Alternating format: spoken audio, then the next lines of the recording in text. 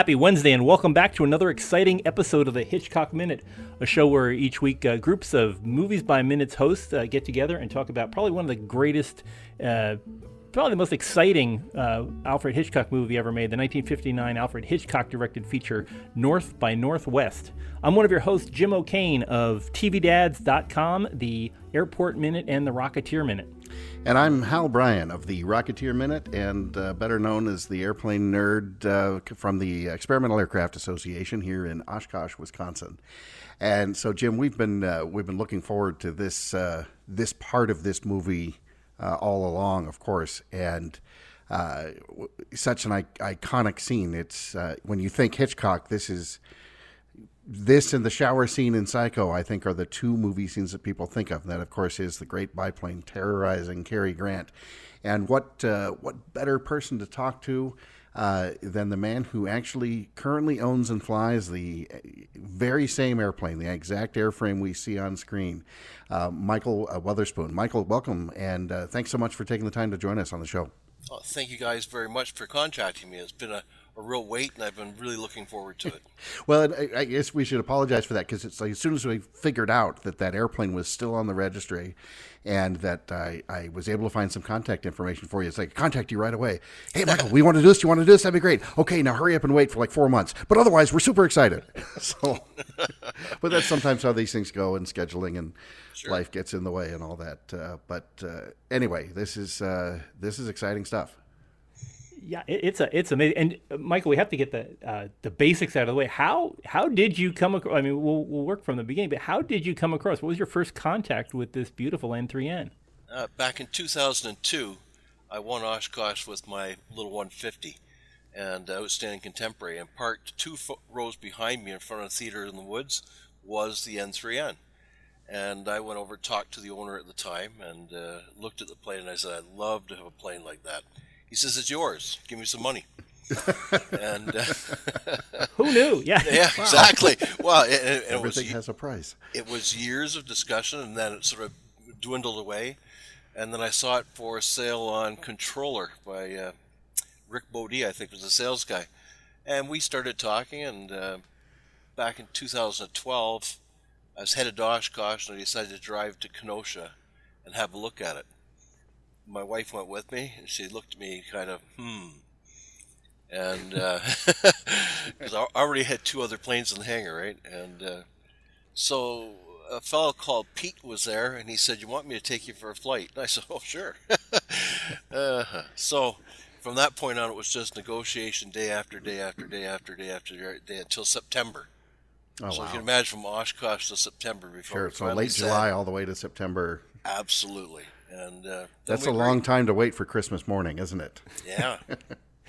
Well, there was a lot. Sorry, to bring it into Canada, there was a lot of work, so it took a lot to figure it out. Yeah. Now, one thing we always have to point out is you just sort of get this out of the way up front.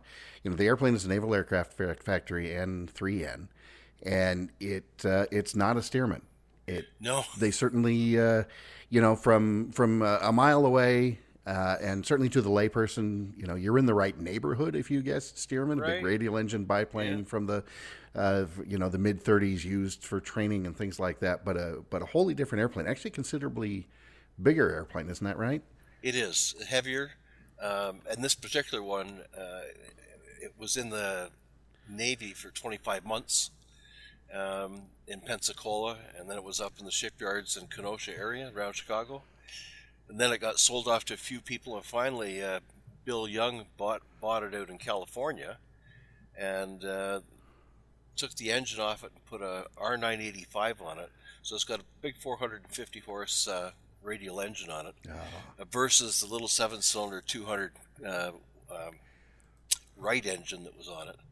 And then that's really funny. I had the actual documents for each of the transfers. I mean, the little piece of yellow paper that's actually got all the different transfers on the ownership on the thing, and it's quite a thing. When people come to look at it, they also spend time looking at paperwork, down to the official paintings and coloring that's on the aircraft that makes it what it is.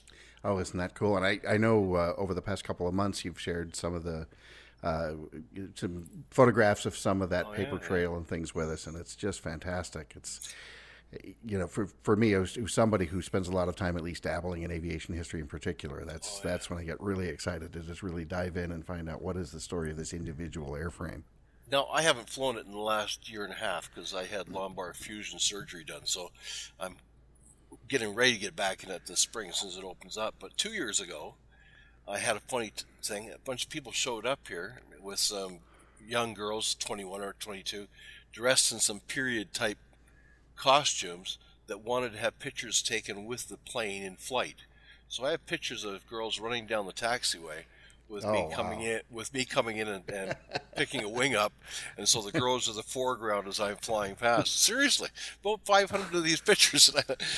No kidding. These people left, and I kind of went, "Wow, that was strange." Well, if you've got one of those, you might share with us. That'd be a fun thing to add to the post when this one goes up, huh, Jim? Absolutely, definitely the most unusual FOD I've ever heard of. Yeah. Right. Yes, exactly. And let's face it, as handsome as Cary Grant is, an early 20s girl probably wins every time. I'll tell you, the nose art is something else, That's exactly. So Michael, you had when you got the airplane, you had the Cessna 150 and a Navion already. Yep. So. The 150 being one of the most ubiquitous and popular sort of trainers of say from the 60s to today, Yep. and the Navion being a post World War II four-place North American airplane, sort of meant to be the sort of the station wagon for the P-51 Mustang pilot coming back for the war. Well, mine was actually used as a trainer on an aircraft carrier. Oh, it was. So it was. Does that make it an L-17 or whatever the Navy designation was? The Navy designation. They still call it a Navion, but the Army called it the L-17. Right. But this old beast here is I'm looking at it. It's actually made up of 4 planes. It's been through a lot. But Wow. Yeah. So, but it's a great plane. So the with those airplanes that you had, obviously those are very different types already, but they're both nose wheel airplanes. And That's the correct. N3N is a tail dragger. It is a big, heavy tail dragger. Yours with the 450 horse engine is a big, heavy, powerful tail dragger. Did you have tail wheel time prior to this, or what? How did you transition? How did you get checked out in the N3N? First of all, in Canada, we don't have a tail wheel endorsement. Oh, right. So I actually didn't have to do a tail wheel training on it. And the problem I had is I also didn't have anyone around up here that was capable of taking me out and saying, here's how it works. And so I flew it once with the fellows down in Kenosha. And then we spent a lot of time reading books and looking at it. And I sat out here on the runway and said, well, it's the only tail wheel aircraft I've ever flown. Really? And when you sit in it, you fly from the back seat, you don't see the runway at all. And I'd never pushed the power in on 450 horse before. And it's fun. I had the first flights are actually online. It's off the ground at about 225 feet. And it just was a lot because I'd never flown a constant speed prop before. There was a lot of things to figure out. There's no disrespect whatsoever, Michael, but I feel like maybe there's a little bit of a "don't try this at home" message we ought to add to this. No, you know what's funny about it? It's also incredibly, it's heavy, it's very docile, nothing is abrupt about it. It's not like the Navion, which is pretty twitchy. The N3N is big, swing around the sky, really nice. So when you're coming down on final, you can do all these nice S turns and look at it and say, nope, we're going to go around again. And then eventually just get comfortable with its sink rate. And quite frankly, it's a doll to land it. You can't see the runway when you turn final. Right. You just sort of look straight ahead, and you'll see the tops of the trees as the wings drop below them. And then you just bring the power back. It won't fly once you get the power back. And it eventually just settles down nicely on the ground. Now, do you usually 3-point? Do you ever wheel land, or do you have a specific preference? Yeah, on the grass, the tail wheel is a fantastic boat anchor. You can stop the plane in a couple hundred feet. Just as you're pulling back on the stick, it just holds that tail wheel down, and that's it. It stops. Whereas on the asphalt, it's detrimental to hold it down. You really want to leave it up, because then you do get a chance to look down the runway. And now that landing on the asphalt, you land a fair bit faster. I probably bring it in about 80 and set it down. So it's really still flying on the ground. So it's actually quite a simple maneuver. You actually fly it down right to the pavement. And as it touches, it's just a little bit of stick forward. Because the wheels are stopped, you don't need to do too much forward because the brakes the tires being stopped will pull the nose forward a bit. And then it's just a matter of playing with the rudders and getting it straight and then bring the power off. Keep pushing the stick forward until it'll fall down by itself. That's excellent. So it's quite... my wife loves to fly in it. She flies. She's a pilot. She flies the 150. She'll fly the N3M when it's in the air and be quite happy with it. So it's... Now, you said it's the only tailwheel airplane you've flown, so you haven't flown a Stearman, for example, to make any comparison. Nope. So, and I've gotten a Stearman checkout, but I've never flown an N3N. So, really curious. Prior to the Stearman, I had a fair amount of Tiger Moth time. In fact, a Canadian Tiger Moth, as it happens. Okay. And going from the Moth to the Stearman is, that's a bit like I don't know, like if flying the Moth feels like you're playing sort of violin in a string quartet, and the Stearman feels more like you're, the lead saxophone in a jazz band or something like that. It's just a bit brassier and heavier and everything else. But I've always been curious to sort of compare back and forth. The Stearman certainly is, very, very solid, and it's not necessarily heavy, but it's heavier than a lot of other smaller biplanes. So I would imagine the N3N has somewhat of a similar feeling, but you sure make it sound like it's a pussycat. It's pretty close to 2,500 pounds sitting on the ramp. Wow. So it's a bit heavier than the Stearman, but Right. also that big DW30 prop on it. When you pull it back, you stop it in the air. You take it from the prop will just bring it to a stop, and as you're in downwind and you're really taking a look behind you at where the middle of the runway is going to be, and you pull the prop back, and the plane just stops and turns around and just settle out in a nice cruise to the ground. It's what I'm told is I make it look simple, but I really like flying it. It's and I have a strip of grass. This is a 6,000 foot runway in front of me I'm looking at, but there's a strip of grass between two taxiways. It's about 1,400 feet long in front of me and about 70 feet wide, and that's referred to lovingly here as Michael's runway. So because we have a remote radio frequency here, so we're dealing with Timmins, which is about 100 miles away, to do the mandatory frequency, and they know when I'm up with the N3N that I'm landing 3/6 in the grass. Everybody knows where that is. So I have to ask a movie-related question here. You've been watching that particular minute that we're in here is the iconic scene with Cary Grant diving to the ground as your plane goes flying overhead and does to me what looks like a very carefully practiced acrobatic wingover as he heads for the ground and then comes back to attack again. The first part of that minute, he looks a little sloppy. His wings are kind of wobbly a bit, and he's heading for the ground. And then he just executes a very nice wingover. Is that a difficult maneuver in that plane? Not with that engine that's on it. Yeah. Because, again, that engine's got so much P factor. You'll notice the tail has quite a sway to it when he's going off. It's actually, as he's accelerating, the P factor was pulling it to the right, and the tail was sliding out pulling it to the left, and the tail was sliding out to the right. And then as he backed off on the power to pull the nose up to make the wing come over, the prop helps it. It just pulls it right around. It's actually that particular maneuver.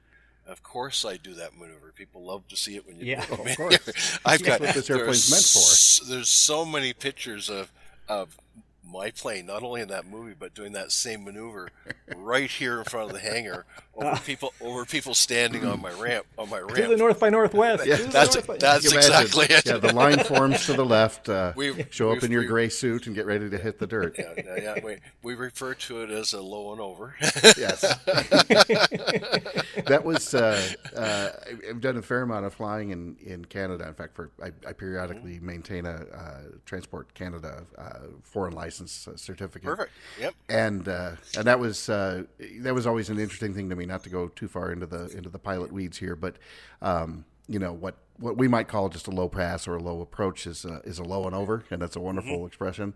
And boy, the first time I got on the radio and said that I was entering the pattern, as we say in the U.S., and not the circuit. Right.